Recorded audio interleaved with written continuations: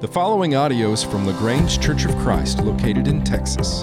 For more information about LaGrange Church of Christ, please visit our website at www.lagrangecoc.com. Well, grace and peace to you this morning. We are so glad that you're with us on a chilly Lord's Day. I welcome the cooler weather. I don't know how you feel about it. I think it's rather nice, but we're glad that you decided to join us. We're in a series of lessons in 1 Samuel. So if you have your Bible, you might want to be opening to 1 Samuel chapter 3, and we'll read something from that chapter this morning. Lots of things going on here at LaGrange Church of Christ. This coming Wednesday, we're going to be packing for Hands of Hope, and so if you can come early and do that, that would be a great blessing for us.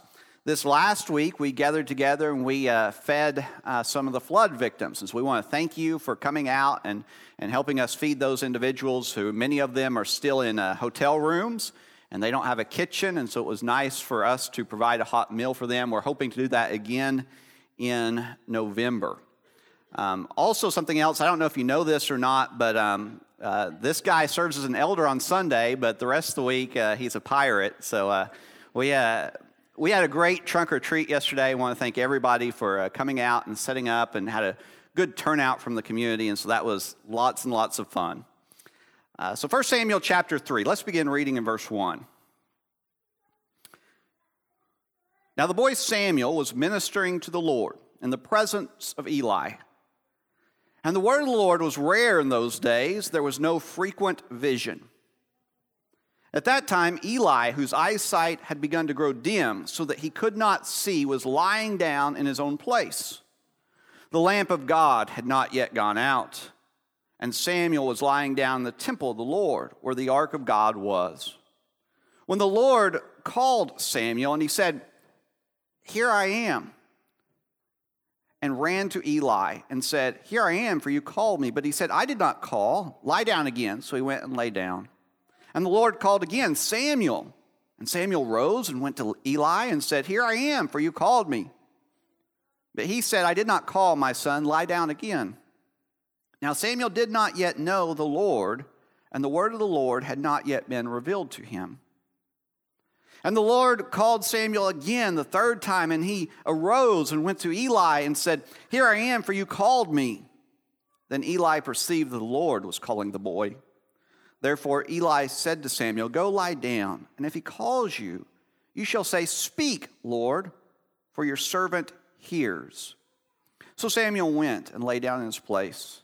And the Lord came and stood, calling as at other times, "Samuel, Samuel." And Samuel said, "Speak, for your servant hears."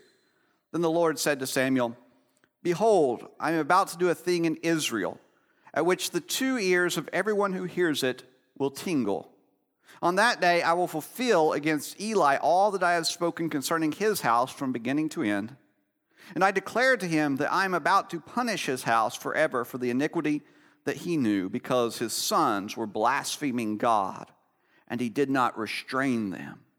Therefore I swear to the house of Eli that the iniquity of Eli's house shall not be atoned for by sacrifice or offering forever." Samuel lay until morning. Then he opened the doors of the house of the Lord, and Samuel was afraid to tell the vision to Eli. But Eli called Samuel and said, "Samuel, my son." And he said, "Here I am." And Eli said, "What was it that he told you? Do not hide it from me. May God do so to you, and more also if you hide anything from me of all that he told you." So Samuel told him everything and hid nothing from him. And he said, "It is the Lord. Let him do what seems good to him." Well, throughout the Bible, God calls people to be a part of his mission, and he gives them specific tasks. And these are some of the most intriguing stories in Scripture. There's Moses in the burning bush. There is Isaiah, who receives a vision of God's throne room, where angels are flying about and God is sitting on his throne. There is Paul, who encounters the risen Christ on the road to Damascus. And these are some of the most well-known stories in the Bible. And today we look at the story of God calling young Samuel to be a prophet. someone who is a mouthpiece for God, someone who speaks on behalf of God. And Samuel's vocation is a good place to start. Although the book that we are studying bears the name of Samuel, we often think of it as a book about David. He is the focus of much of it. He is a figure that becomes legendary in Israel. And of course, David is a king. But what makes Israel unique is not their kings. The history of the kings of Israel begins with a prophet. It begins with Samuel. Now, there is much said about David, but after the books of Samuel, the focus is obviously on the prophets. The main character in the books of 1st and 2nd Kings is Elijah and Elisha. Prophets like Isaiah, Jeremiah, and Ezekiel, they have their sermons and their deeds recorded and put into a book, and we have the books of the prophets. There's no book of David. There's no book of Saul. What makes Israel unique is not her kings, but her prophets who speak the word of God to kings and also to the people of God. You know, good leadership is something that we should desire. It's good for a nation, but what really blesses a nation are the individuals who continually remind people of the word of God. Nations are blessed when the people who comprise them act morally and ethically, including its leaders. And the role of the prophets was to call all people to do what is right. And this is probably best summed up in Micah chapter 6 and verse 8. He has told you, O man, what is good and what does the Lord require of you, but to do justice and to love kindness and to walk humbly with your God. And Samuel did this from the moment he was called by God. Immediately after speaking with God, he informs Eli of his fate. And he speaks truth to power, even though he's just a boy. But his age or his standing within the community does not matter, because the message that he is delivering is the word of God. And if you read this account carefully, then it becomes obvious that there's more going on than just a simple call story here. You know, on one level, it's a story about Samuel, a young man who is dedicated to the Lord, and now we see here that this dedication is confirmed by God. Samuel is called. He has a vocation. He is a prophet. On another level, it is a story about Israel, where they've been, where they are now, and where they are going. And it's also a story about us. It speaks to us today and should have relevance in our lives. Although Samuel is in the spotlight in this chapter, it is a story with a clear message for Israel. You'll remember that Israel was not in a good place when 1 Samuel begins. You know, this book picks up where the book of Judges leaves off, and the picture presented at the end of Judges is a bleak one. In the first chapter of 1 Samuel, Eli, the priest, he mistakes a praying woman for a drunk woman. In the next chapter, we're introduced to his sons, who are much worse. They are supposed to be doing the work of God, but instead they are taking advantage of people. They are abusing their role as priests, and God is not pleased. It's dark. And this is the setting in which we arrive at 1 Samuel chapter 3. Now, there are two things that we need to pay attention to as we look at this passage, and we're given a clue in the very first verse. Now, the boy Samuel was ministering to the Lord in the presence of Eli, and the word of the Lord was rare in those days.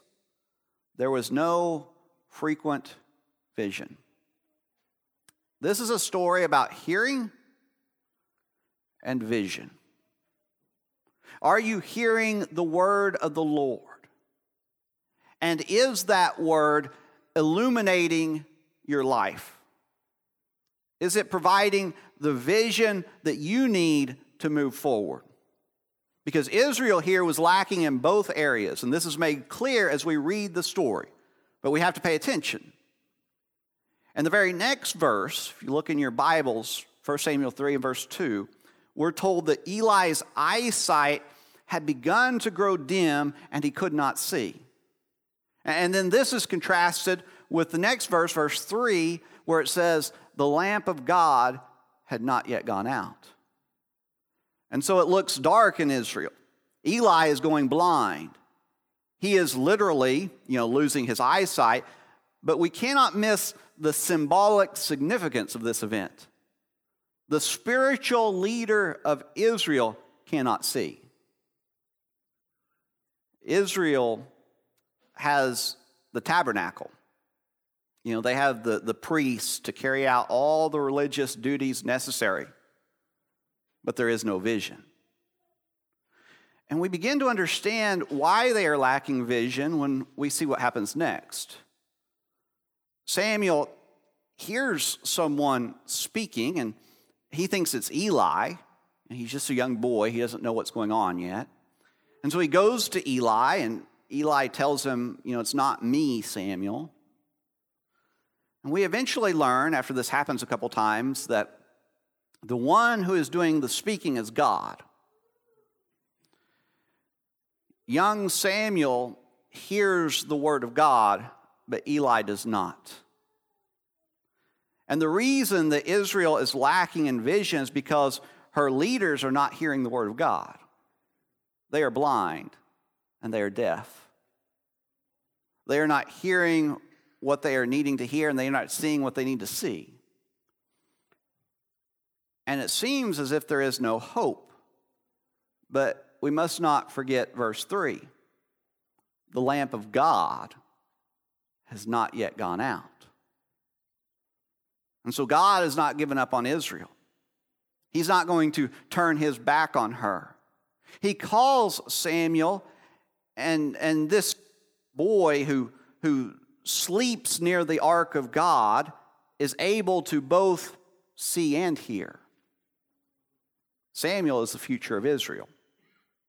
And he will go on to lead Israel because he listens to God and because his vision is based on what he hears. And this is a fascinating story, and it's important that we're able to see its significance in our own lives. What causes trouble for Israel is their failure to be attentive to God's word. The psalmist says, as Larry read this morning, your word is a lamp to my feet and a light to my path. We need God's word in our lives. We need to pay attention to it. We need to meditate on it. We need to listen carefully to it to make sure that we're hearing it. And when we fail to do this, we suffer. We suffer spiritually, and we suffer in life because God's word is the thing that guides us and shapes us. And if we're not spending time in his word, then we don't receive the guidance that we need. And we're not being shaped into the image of Jesus. Spending time in God's word should be an essential part of our life, but often it's the thing that gets put to the side when life gets busy. And we think, we can do without it for a few weeks, and while we get caught up on what's caused this busyness in our life. And then what happens is we get out of the routine, and before we know it, it's been months since we've opened our Bible. And this can be dangerous because spending time in God's word alters our life, and not spending time in God's word alters our life. Did you get that? Spending time in God's word alters our life, and not spending time in God's word also alters our life. And here's the tricky part. When we meditate on God's word, we might not always notice the changes that are taking place because a lot of times those changes are small. And the same is true when we don't spend time in God's Word. But here's the thing. Small changes matter a whole lot over a long period of time. Think about it this way. If you're walking down a path, maybe you're walking in a straight line, and you change your course by just 1 inch. At first, you barely notice it. It looks like you're on the same path. But what happens if you walk several miles? Then you eventually find yourself way off course.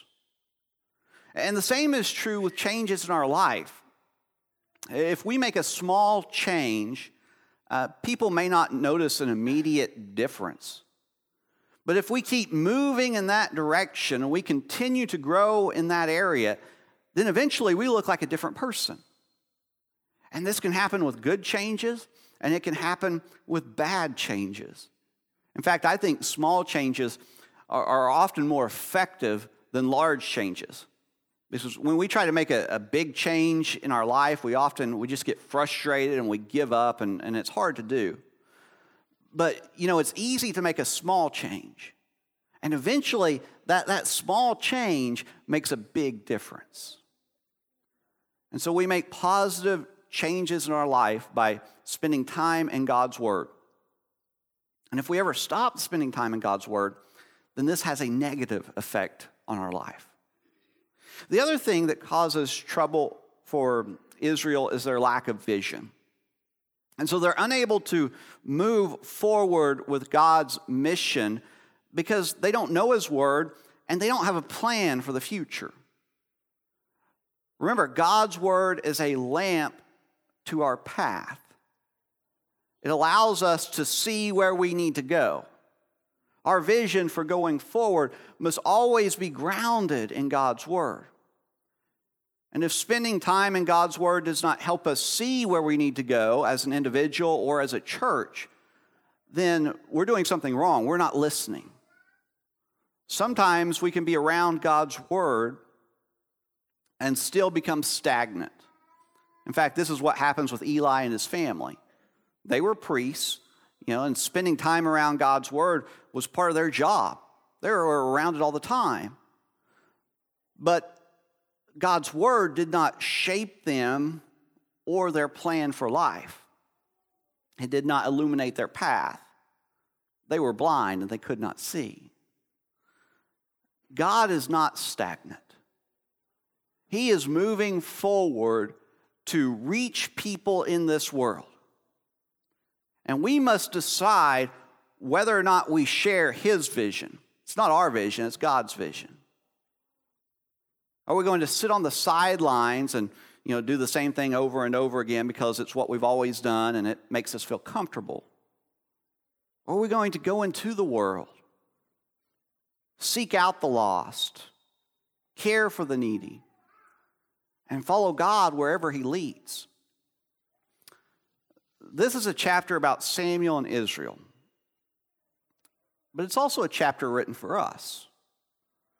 It's here to remind us of the importance of hearing and seeing. We must hear God's Word. We must pay attention and meditate on the Word that's been delivered down to us. And this is important, but we must not stop there. Saturating ourselves in God's Word must then shape our vision for the future. We should know how to move forward because we've spent time with God's Word. It should shape our plans. It should shape our goals. God's Word is not telling us how to remain the same. It's telling us how to change so we can be more like Jesus. And it's pointing us into towards the direction of God. We don't move closer to God by staying where we are at. We move closer to God only by reading our Bible and then taking the risky step forward as we strive to be a part of God's mission. And I don't know where you're at this morning, but I would like to invite you to make a small change. Start by making a little space in your life where you can spend time with God and His Word. If you're not doing this now, then start small, maybe 10 or 15 minutes. Spend a minute or two of that time in prayer. And after you've done this for several weeks, then make another small change based off what you've read. Advance some way in your walk with God. Love people more. Practice forgiveness. Be generous with your time. Reach out to strangers. It could be anything. But make sure it comes from your time spent in God's Word. There are many lessons we learn from this story. And another important one is it does not matter what your age is. It doesn't matter what your position is in life. It's up to you to decide what you're going to do with your life. The older and more experienced Eli chose a path that led to destruction. Samuel, although he was just a boy, he chose the righteous path. He listened, and he moved forward based on what he heard. And we can either be like Eli or we can be like Samuel. The choice is up to us. Are we going to listen to the Word of God and have a vision going forward? Or are we going to get comfortable and stay where we're at? The Word of God will challenge us. It will prick our hearts. It will call us to do things that we don't always want to do.